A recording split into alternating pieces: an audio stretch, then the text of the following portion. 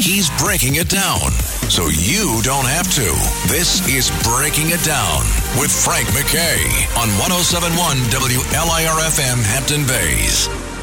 I'd like to welcome everyone to Breaking It Down. Frank McKay here with a wonderful actress, very talented lady. And Snowfall's 5th season is upon us, and it is excellent, and she is terrific.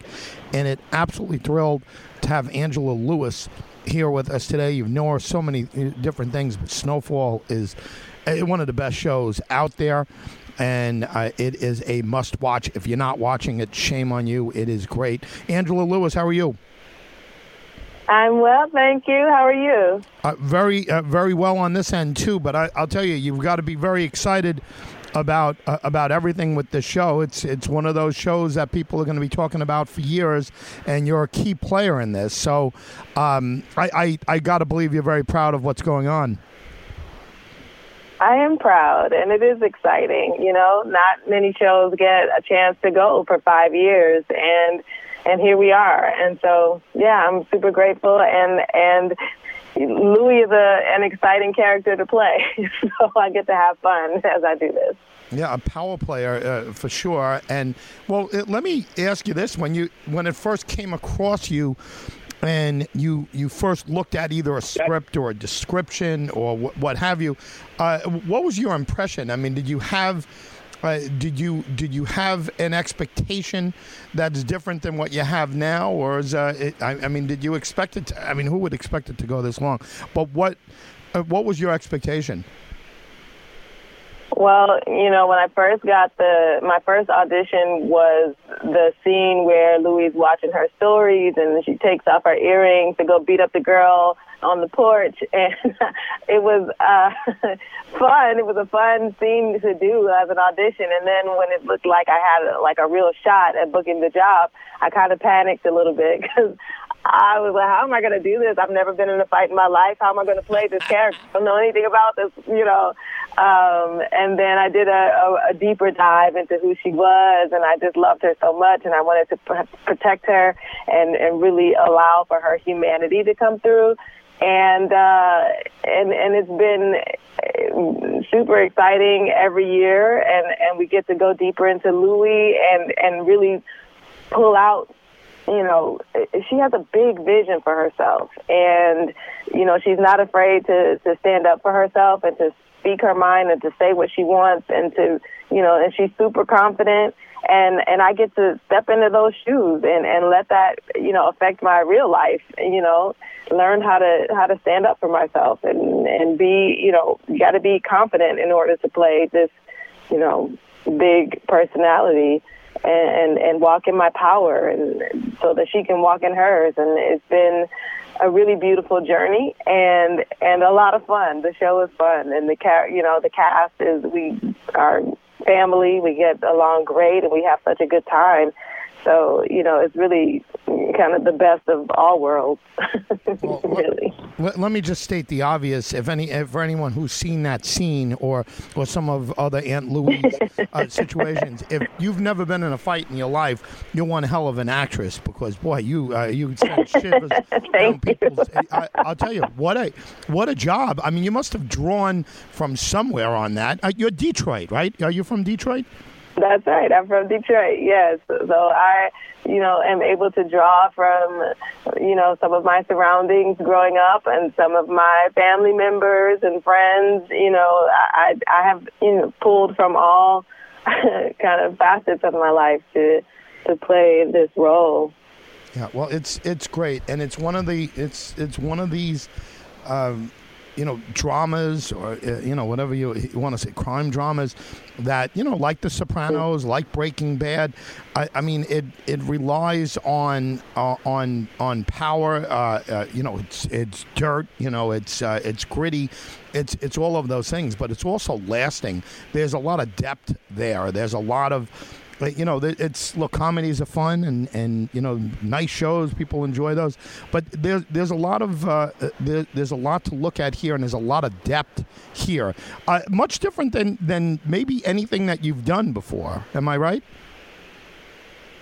Yeah. Well, I've had the opportunity to play a lot of varied characters. No, I don't think any two of the characters I've ever played are the same, which I'm super grateful for. And I think, this show allows for the grittiness of the drug game, for us as actors and then for the audience to kind of lean into and enjoy all the,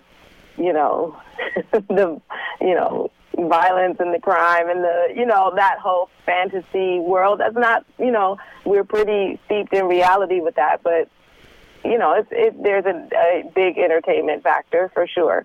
But also we lean into the humanity and of the characters. And, these characters are family, and close friends. And the writers are really good at making us remember that there are real familial ties and loyalties at stake, and that is quite fulfilling, actually. And that's what allows for hearts to be broken and for the audience to really be invested in these people.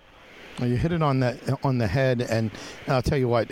Congrats on your performance for Louis. It's absolutely terrific and chilling, disturbing, all of the above. But just wonderful acting work here. You should be very proud of all of that. Before I let you go, you mentioned drawing from friends and your surrounding or family members. With the grit and so forth. Is there an actor or actress that stands out to you when you think of a character like this that you kind of look at? Is there someone you grew up watching that that you can kind of draw from as well? Oh, wow. I mean, I don't know about Louis specifically, but I certainly draw from other actresses and their power and nuance. Regina King, she is, at the top of my list for sure. I watch Kate Blanchett. I watch, who else do I watch? Oh God, so many. Those are two good ones right there. You just said. They're just two. Yeah.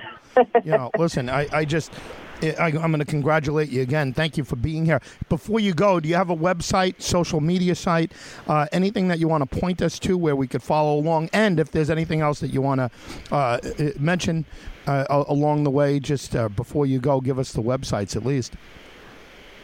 Sure. You can find me on Twitter and Instagram at Love Angela Lewis, LUV Angela Lewis. And that's where I am. Be on the lookout for my nonprofit. My first program is called Birth Village, and I am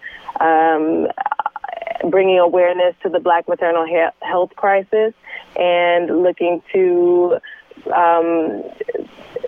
see Black women not just surviving their births, but finding joy and thriving in the birth space. So we're in the middle of our branding and marketing right now. So just be on the lookout. Angela, if you follow me, you'll find it. We will, and we'll be talking about you as you go. Congrats on Snowfall and the 5th season, and just a great job all throughout. Thanks for being here, Angela. Thank you. Angela Lewis, everyone, what a job she does is Louis Franklin's Aunt Louie. Wow. Really a gripping performance every time you see her on the screen. It is great. If you're not watching Snowfall and you're looking for something, you gotta watch it. I don't know why you're not watching it. If you're not watching it, you just you haven't come across it. But it's on FX. And it's dark, it's gritty, but it is absolutely terrific. You can't say enough. We've had different stars here, and so many people that come on. They're proud. I'll tell you, kudos to the casting people that put this cast together, and a big part of that cast is Angela Lewis. What a job she has done on Louis. And again, you could just you see it. She said she never got into a fight in the line. It's hard to believe if you've seen it. It streams on Hulu. The 5th season is upon us, and it's a FX series. You can see it all throughout. Airs on Wednesdays at 10 p.m. Eastern. And again, you could see it streaming on Hulu I think the next day, each of the next day right after the performance. That's how they go. FX has it first, and then Hulu gets it the next day. Angela Lewis, and boy, she's done different types of roles, and she's done a nice job, but boy, nothing like this. Nothing like this. It's a drug show, it's a drug show very much like well, I'm not going to say very much like Breaking Bad, but it's got the same elements. I mean, it's drugs, and it's crime, and the crime that is surrounding it, and everything that goes along.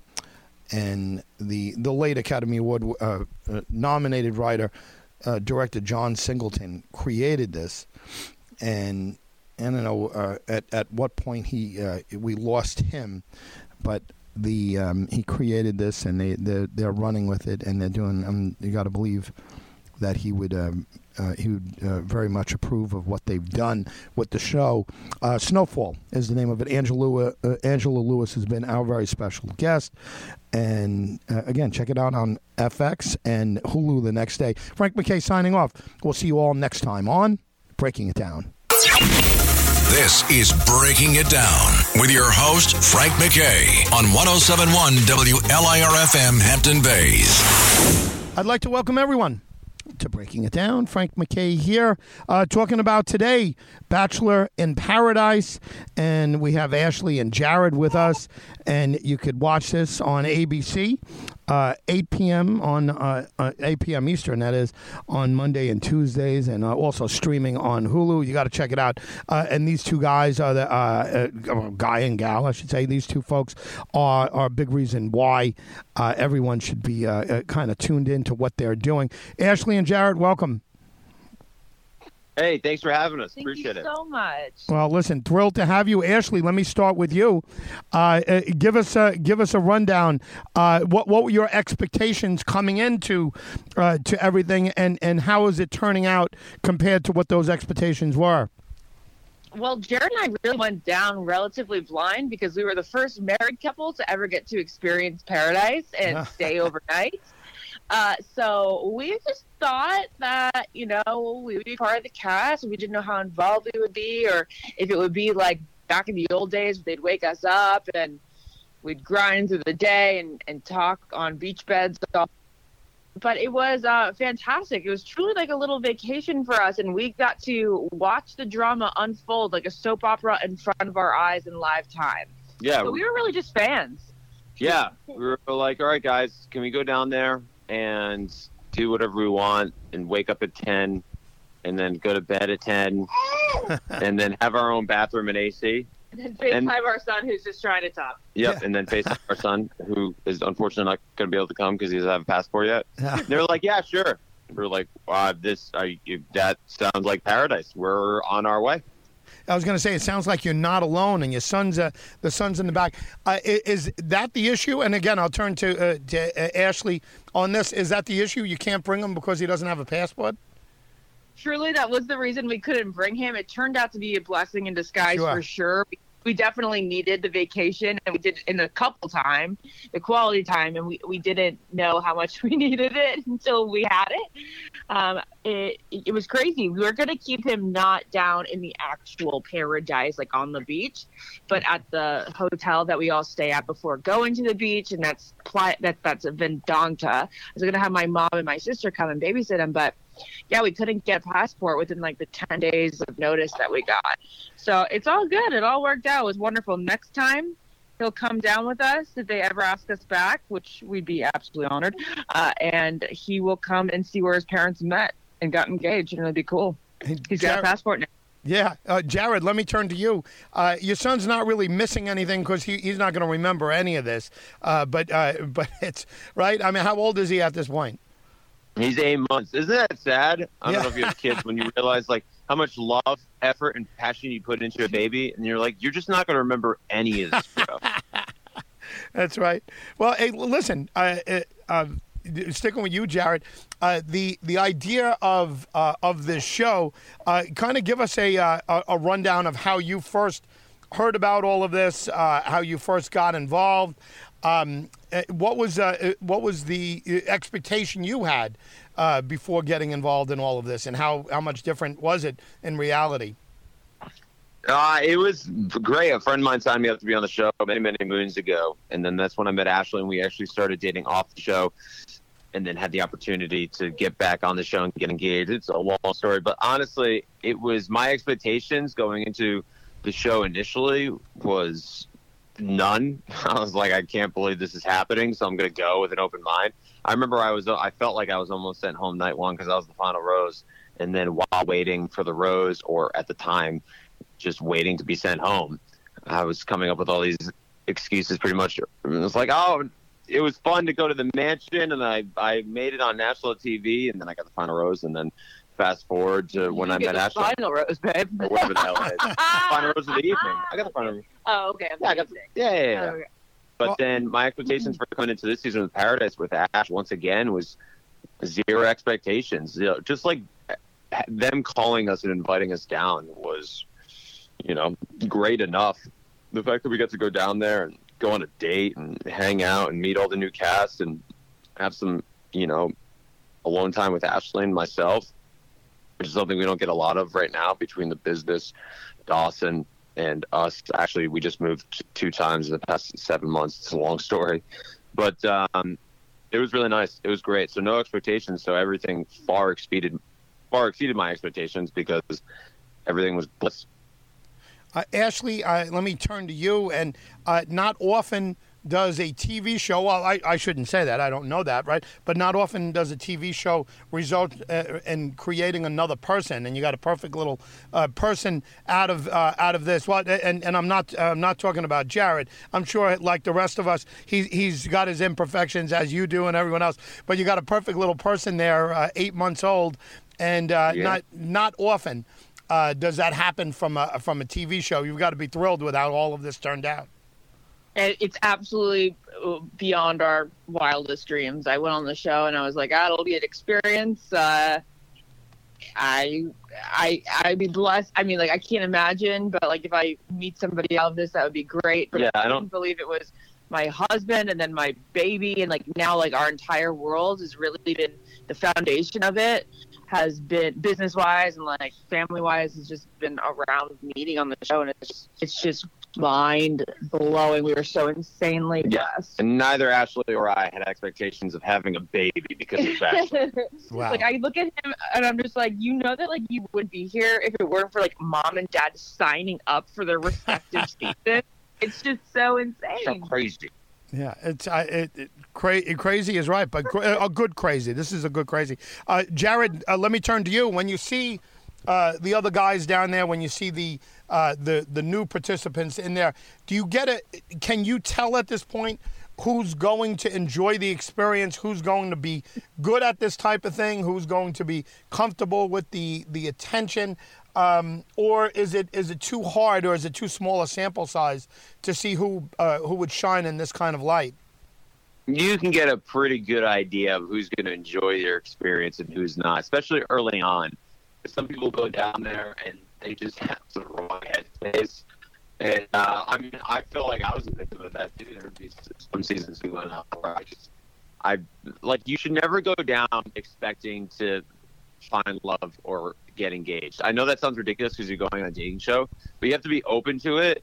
But like, I remember I went on my first season of Paradise, and I was like, I feel like I'm gonna get engaged in the show, and then it just creates so much stress and pressure, and just like dating in real life, you can't put pressure or stress on something you just started. So you have to really kind of like let it flow, and it happens fast in Paradise, but that still doesn't mean that you have to put like a label on it from the very beginning. So what's funny is that Jared went into his first season of The Bachelorette being like, man, it'll be great if I just see the house.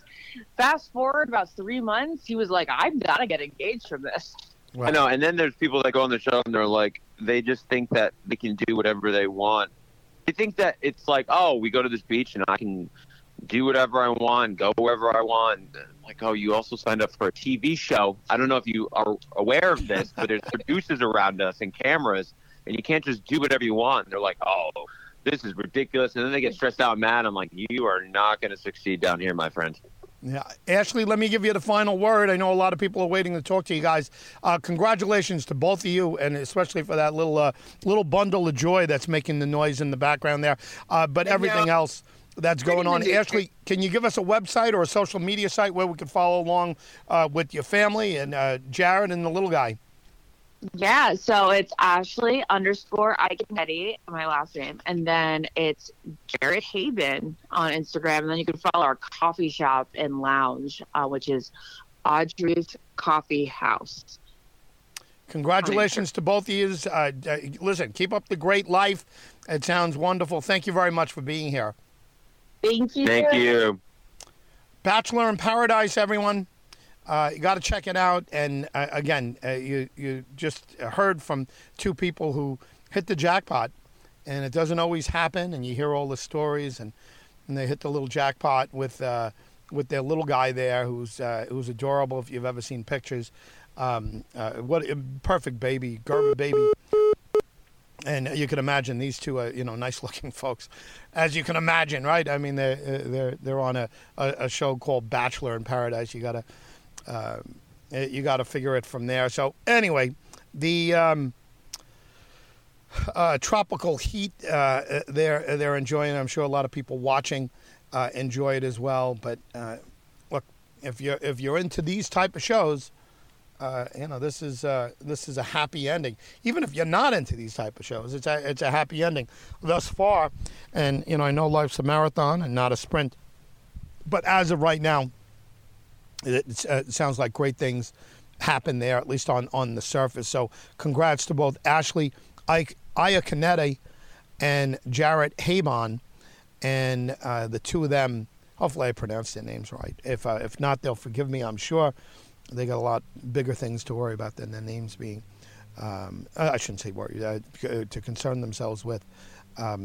We got four kids, and we went through those times. They got a lot of diapers to change and a lot of sleepless nights. So kudos to them, and good luck to them in the future. Bachelor in Paradise, Monday and Tuesdays, 8 p.m. Eastern on ABC. And on Hulu, Frank McKay signing off. Ashley and Jared have been our very special guest from Bachelor in Paradise. Frank McKay signing off. We'll see you all next time on Breaking It Down. Handling legal matters is stressful. So, let the law offices of Frank Bruno Jr. provide you with the insightful counsel you deserve. The law offices of Frank Bruno Jr. has successfully handled thousands of cases for 25 plus years. They focus on elder law and estate planning, but are equipped to navigate you through all stages of family law and divorce to real estate law and probate. The law offices of Frank Bruno. Call 718-418-5000 or visit them at frankbrunolaw.com. That's frankbrunolaw.com. Frank Bruno. He's your numero uno. It's Breaking It Down with Frank McKay. Long Island Vibes. On 107.1 WLIR-FM Hampton Bays. Now, here's your host, Frank McKay. I'd like to welcome everyone to Breaking It Down. Frank McKay here with Ian Bohen.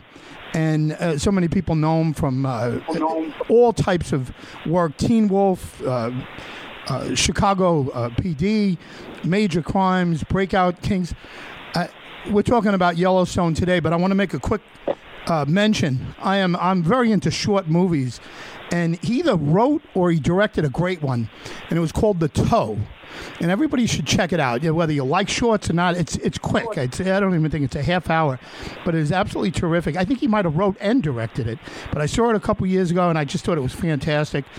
And we got Ian here with us. Of course, he plays Ryan on Yellowstone, and that's what we'll be talking about. Ian, how are you? Frank, I'm very well. Thank you for that wonderful introduction. I appreciate it. I love that you saw The Toe. That was a passion project, and it was a lot of work, and I'm happy that you saw it. So thank you for having me. I really appreciate it. Yeah, well, listen, you have to be thrilled with what's going on with Yellowstone. It's just become one of those shows that people are going to watch for years and years and years. And when you guys are done making them, people are going to watch them again, and generations are going to come through. You've got to feel you've got something special on your hands, and it's been going in a special direction for a while. You know, I think everybody on the cast knows and appreciates fully what it is, and everyone wants to take advantage of it as best they can and participate and be the best part of it. It's such a gigantic machine with so many, components, and there's so many people in the cast. But every little bit that everybody does adds up to the success that it is. And so we're so thrilled to be doing it. We just got a SAG nomination for Best Ensemble Cast, which is a delight that the critics and the union members want to say to the performers, we think that you're doing good, we like the show. And that, we don't need to win an award, but just to know that people like it on that level really makes us feel good. So we're more motivated than ever to bring you more seasons, to do more work, so that it's the best product, and that you guys can watch it and be satisfied and happy. It's interesting that you just said all of that, and I'm not surprised that those kind of accolades are coming.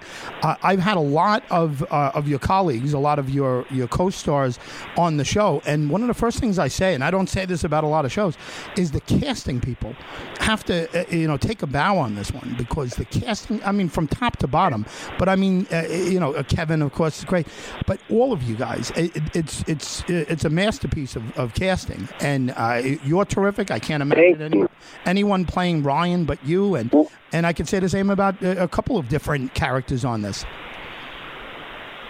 So John Papsadera is one of the most prolific casting directors in all of Hollywood. Sort of begins to put the pieces together and starts carving the stone out to reveal what's underneath it. And with the showrunner creator, they come up with this essence idea of who the people are. And it's incredibly important, the casting, which is often overlooked. It's not like you just, wake up and go, call that guy, put him in it, call this guy. You have to find it all and reveal itself from you. So the cast is exquisitely put together. I actually read 3 times for the role of Jamie, and I thought, for sure that I was going to get this role. Obviously, it didn't turn out, and we now know only Wes Bentley could play Jamie Dutton. It's just iconic. It's there forever. So I was fortunate enough that between John Papsadera and Taylor, that they thought, well, let's have him be in this. We're not sure what to do, but let's do it. And Taylor has a way of getting the right people together in a synergy, and it's quite evident in this and in 1883 and in Mayor Kingstown. What happens when you get the right ingredients and cooking on the stove together. Yeah, it's amazing, and I'm a non-actor, but I love to watch people's careers and how they kind of construct it. You have a terrific body of work, but you have a tremendous amount of quality inside that body of work, which is terrific. But Mad Men, I think that's I thought you were absolutely terrific when it comes down to it. But a much different role, much different arc and length to the character. But when you get into these type of things, you could really look at your career. Are you the type that plans everything out, or did it just kind of flow together? Obviously, you've done a lot of work on your craft. I'm not saying that, but as far as roles and choosing roles, is it something that just kind of unfolded by itself, or are you a crafter? It has its own time, I will say. When you begin acting, you take every job that's offered to you because it may be the only one you ever get. You have zero control. And I'm talking, you do that for 10 years. And then again, through the second decade of your career, you begin to think about how you would like your career to look if you could plot the trajectory. But you still can't, but you begin to think about it. I've been working, I got my first job over 30 years ago, and just now I have the ability to say no to an offer of a job for whatever reason, whereas that privilege of saying no to something, it just doesn't happen for actors. So I'm incredibly blessed to have been there. Now I get to look at, where I want to aim my own arrow. and I can do that. But it took a really long time. Some people can do it, early in their career because they get an overwhelming amount of success. You have to ride the wave as it is. You can't carve the water different than it's set up for you.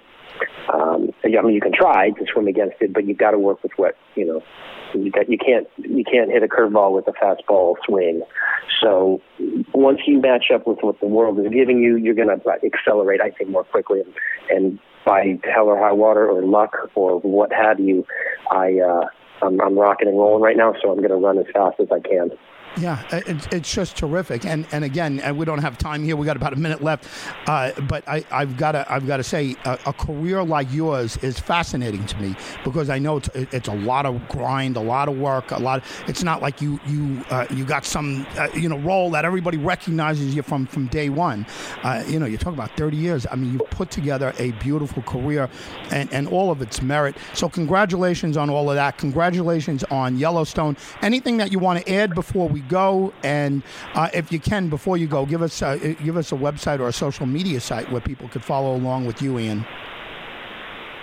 Okay, well, thank you so much for your kind words. I really appreciate the time. I would encourage everyone to watch Superman and Lois tonight. We have our 7th episode of season 2.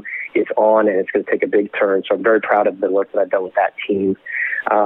If you want to keep up with my world, it's at Ian Bohen on Twitter and Instagram, and you'll get a bird's eye view into the mentalness that is my life and career. So I look forward to visiting with anybody that's interested. And thank you again for your time. I really appreciate it. Ian, thank you. Ian Bohen, everyone. You bet. Please check out The Toe. It is absolutely terrific. And again, I'm like that. I'm into short films. And he put it together. I think he wrote and directed this. It's just a cool thing to watch. It's quick and it's cool. It's just he put it together very nicely. I love that people branching out into acting and directing. And very modest guy. I wish he would do more. But again, I'm into watching shorts. I got that short attention span, maybe, and I like to watch them back to back. But yeah, I mentioned Mad Men, Superman and Lois. I should have mentioned more of that. It's something he's very proud of, and the cast is very proud of, and they're getting accolades that they deserve for sure. And Ian Bohen has been our very special guest. Yellowstone is his. I'm telling you, that's his ticket to everything. Everybody on that cast is going to be remembered for this show. It's terrific. Frank McKay signing off. Yellowstone has been our subject, and our guest, very special guest, has been the guy who plays Ryan on there, and that's Ian Bohen. Frank McKay here, and I'm still, as we record this, you might hear it way later, but I'm still in the Ukraine. I'm right across from the Ukraine border as we speak, and I was fortunate to get reception. And the last guest I just had, it couldn't hear me well, and it was kind of breaking up. So I was thrilled that Ian hung in there, and I had actually no problems whatsoever. Anyway, it's definitely worth checking out Yellowstone, and everything that he's been in. Teen Wolf, Chicago PD, Major Crimes, Breakout Kings, terrific. And again, I don't know how many Yellowstone stars we've had. We've had quite a few, and I say it all the time. The casting is terrific. Absolutely terrific job, and they're getting recognized for the ensemble, which is something that they should be proud of. And casting folks have to be, for sure. Frank McKay signing off. We'll see you all next time on Breaking It Down. In many ways, Long Island is the story of America. It's Breaking It Down with Frank McKay. Long Island is definitely the place for you. Now, here's your host, Frank McKay, on 107.1 WLIR-FM Hampton Bays.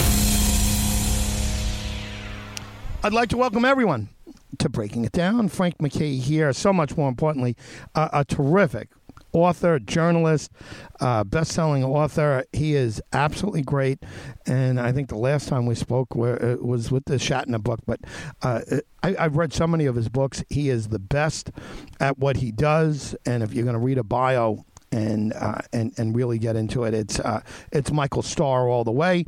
And just absolutely amazing, and a great subject here, Don Rickles, and it's I'm ordering a couple because I know a guy who loves Don Rickles. He loves the whole thing, and got to meet him before he passed. And it's upon us right now. Get the book, Don Rickles. Michael Starr, how are you? I'm good, Frank. Thanks for having me on again. This is great. Yeah, listen, thrilled to have you. Don Rickles, The Merchant of Venom. Was this an interesting subject for you, or was it basically what you expected? No, very interesting. I mean, I sort of like everybody else, I sort of knew the nuts and bolts of, and I was a huge fan like you are and your friend, and that's one of the reasons I wrote the book. I think there were many Don Rickles fans out there. But I did discover things I found interesting that I didn't know, and I think that was sort of, everybody thinks of Don as the insult, which they should. I mean, that's how he made his career, as an insult comedian, but, he didn't start out that way. He really wanted to be a dramatic actor, and he had no intention of ever going on stage and telling a joke or insulting anybody. It's the way the trajectory of his career, that was just the way it worked out. And boy, are we lucky, right, that it worked out that way, because he was one in a million. There will never be anybody else like Don Rickles, ever. No, and you certainly couldn't do it nowadays, what he did, and political correctness being what it is, and cancel and all that. Not to get into the politics of it, but Don Rickles was blessed by timing, in a sense, or he made his own timing. But certainly nowadays, I don't think it would go over the same way. No, I agree with you, and I think you put it very succinctly. Blessed with timing. I mean, not only timing on stage, obviously, but the timing of his career when he was started to make it big as an insult comic. It was the times were different. It was acceptable then, and people who came to see Don, they knew they were going to be. That was his whole thing. They knew they were going to be insulted. And, listen, if you don't want to be insulted by Don Rickles, don't pay money to see him. But that was his whole thing. And I think he did it in a way, it sounds kind of strange, Frank, but there was like a kindness in the way that he would insult people. There was an edge, but it was a softer kind of edge. I mean, people knew that he ripped on ethnic groups, every ethnic group under the sun you can think of. Yeah. As far as I know, Don had a line for them, and he would change it up every now and then for depending on the audience that he was playing with to that night.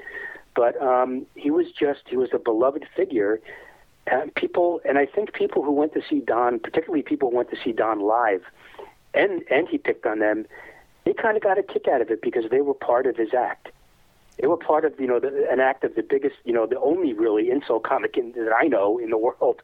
And he made them feel at home, quote unquote, because he made them, he put them in the act, and they loved it. And his audience loved it. And how great was he, on the Tonight Show in the 70s with Johnny Carson and the Dean Martin celebrity roasts. I mean, you just knew what you were going to get, and it was always funny. He never seemed to me to have an off night. Yeah, and I'm with you 100% on everything that you just said there. And the folks that are getting picked on, in public by Don Rickles, that's a badge of honor. That's something that they tell their grandchildren about. That's not like I hope he doesn't pick on me. I mean, the majority of the people there are saying, if this guy picks on me, I'm going to have a story for the rest of my life. Yeah, I think what comes to mind is Peter Isaacson. I interviewed him for the book. He was Don's co-star in CPO Sharkey, which was Don's quote-unquote hit sitcom. It lasted 2 seasons, but Don was famous for failing at sitcoms. But the first time Peter Isaacson met Don, Peter Isaacson was very tall. He's like 6'5" or something. Don called him a moose, made fun of him. Peter was so excited that after he called his parents at home, he's like, "Guess what? I just met Don Rickles, and he insulted me. He called me a moose." That was. You're right. It was a badge of honor. And even I interviewed Don several times of the New York Post, and you expected it. And it's almost like if he wasn't going to insult you, it was going to be disappointing. He always did. For me, he always came through. And I read a lot of interviews with other journalists over the years who said that they would have, that he insulted them, and they loved it. It was like, and then as soon as he got that out of the way, then he could get down to, promoting whatever he was going to promote in a very nice, friendly way. He was friendly with everybody. It didn't matter who you were.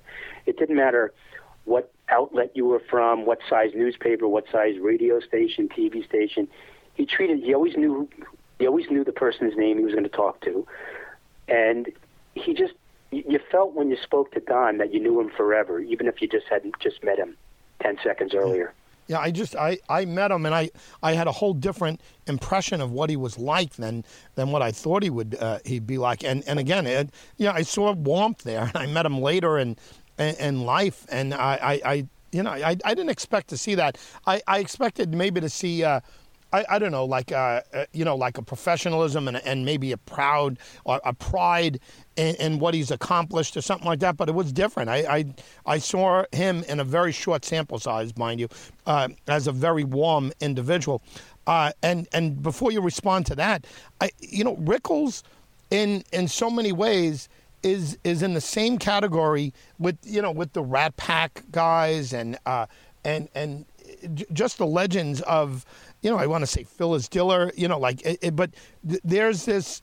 It's not a Rushmore because it's more than 4, but there's like 10 people that fit into a category that are just untouchables, or they're just and again Sinatra's in there and Dean Martin and some of the Rat Pack isn't in there, and Don Rickles is. But comment on that if you would. I mean, first of all, do you agree? There's like these 10 legends that are just incomparable to everyone else, and Rickles fits in there. I do, especially the old guard you mentioned, like the guys like Alan King, Phyllis Diller, Shecky Green. These are people you mentioned their names. People just nod their heads. Yes, Don was definitely in those ranks. And you mentioned Sinatra and the Rat Pack. Don and Frank were good friends. They met in the late 50s, and when Don was doing his nightclub act in Miami Beach, there's a famous story about that. I'll leave it for the book. Sure. But he attacked Frank unexpectedly, and Sinatra laughed, and a friendship was formed, a lifelong friendship. But yeah, Don. Frank made Don an honorary member of the Rat Pack. All the guys in the Rat Pack had these bathrobes with their names stenciled across their nicknames. So Frank had one made for Don that said Bullethead, because that's what he called him, Bullethead. All his life he called him Bullethead, even when they were older men. So I think Don's association with Frank Sinatra opened up many, many doors. And I think a lot of people, particularly celebrities, felt that if Frank could laugh at Don and get a kick out of him, then it was okay for them to feel the same way. And when Don first was playing the nightclub, the Slate Brothers in Los Angeles in the late 50s, celebrities, the Hollywood celebrities, were lining up literally around the corner to get in for the chance to be insulted by this guy. They loved it, and I think it was also. You know what it was, Frank? It was sort of a two-way street. Like, they got insulted by Don. Sometimes it made the gossip columns, which was good for them, good promotion for them, but also it showed that they could laugh at themselves, at least outwardly, that they were, they're just like us. Don made fun of them and they laughed, and he could be vicious. Right. With these people. And one of his good friends who he actually did a project with later on was Ernest Borgnine. He would rip on Ernie. Ernie went back several times to the Slate Brothers Club just to be heckled by Don. He would say, he'd make fun of Borgnine's looks, that sort of thing. But they were good friends off stage, and I think Don really was beloved by most of his show business contemporaries, and even, as we know, later on by guys like Jerry Seinfeld and Jimmy Fallon and Jimmy Kimmel. The later comedians embraced him wholeheartedly. Michael, anything shocking to you that came out in research? Anything that just made you say, "Wow, I never would have," anything like that? Well, one interesting nugget, and actually, I haven't mentioned this yet. He had two horses named after him. In the early 60s, there was a horse down in Miami named Don Rickles, because Don was playing at a club, and the club's manager actually was the owner of the horse. His last name was Seinfeld, no relation to Jerry. Wow. And I kind of ironic, 6 degrees. And he named a horse named Don Rickles, who did pretty well, actually. And there's stories in the New York newspapers of this horse, Don Rickles. And then later on, in the 70s or 80s, there was another horse named Don Rickles who performed fairly well, named after Don Rickles. I got a kick out of that. It was the headlines sometimes were funny, about Don Rickles the horse and how he pulled up in the rear. And it was like unintentionally, but they were funny headlines. And and I didn't really know much about Don's early career, where he really wanted to be a dramatic actor. And I hope that comes across in the book of how much he really valued that, and he put that aside when his comedy career took off. But he was so proud when he was in Casino in 1995 with Robert De Niro and Joe Pesci in a dramatic role. He was so proud of that. And at the same time, around that same time, his movie Toy Story opened, where he was Mr. Potato Head. Wow. So he was appealing to his adult audience and kids who didn't know who Don Rickles was. They did know then, and he appeared in several of these sequels to Toy Story. And it was really the perfect confluence of events later in his career that kept him going until the end, until he passed away. Michael, do you have time for another quick segment, or are you on the run? I kind of really... You're on the run. Really okay. Go. That's okay. Yeah. Listen, one last quick question. I'd love to have you for a longer time in the future, especially on this subject. What does he leave behind? And sum it up in a minute or so. Children, grandchildren, great-grandchildren, what's left behind of Don Rickles? I think Don Rickles leaves a legacy of laughter, which I know he would love. And a cross-generational appeal, not only appealing to people who knew him as a nightclub comic and a TV comic and that sort of thing, but children today who know him as Mr. Potato Head in Toy Story. And how cool is that? To span so many different generations. And now with the magic of digital streaming, you can watch Don. You can watch Mr. Potato Head. You can watch Don on The Tonight Show in the 70s. You can watch Don when he appeared in roles in the 60s on The Twilight Zone or The Beverly Hillbillies or The Addams Family or Get Smart. So I think Don, he will be remembered forever, and much more so because now people can get a sense of, they can watch him and watch his work. And I hope what they'll learn in the book is that he was as beloved off-screen and off-stage as he was in show business. Michael, a quick website or a social media site? Well, the book is available on all the Amazon and all the sites, and my personal website is michaelsethstarr.com, and the book, you can buy the book there and read about my other books too. Michael, congratulations once again, and thank you very much for being here. Thanks for having me on, Frank. Everyone, get Don Rickles, The Merchant of Venice, and a great writer. You knew him from the New York Post days. And what a talented guy. Shatner book was great. So many of his books were just absolutely terrific. Don Rickles, The Merchant of Venice. Michael Starr has been our very special guest. Michael Seth Starr. Frank McKay signing off. We'll see you next time on Breaking It Down. He's breaking it down, so you don't have to. This is Breaking It Down with Frank McKay on 107.1 WLIR-FM Hampton Bays.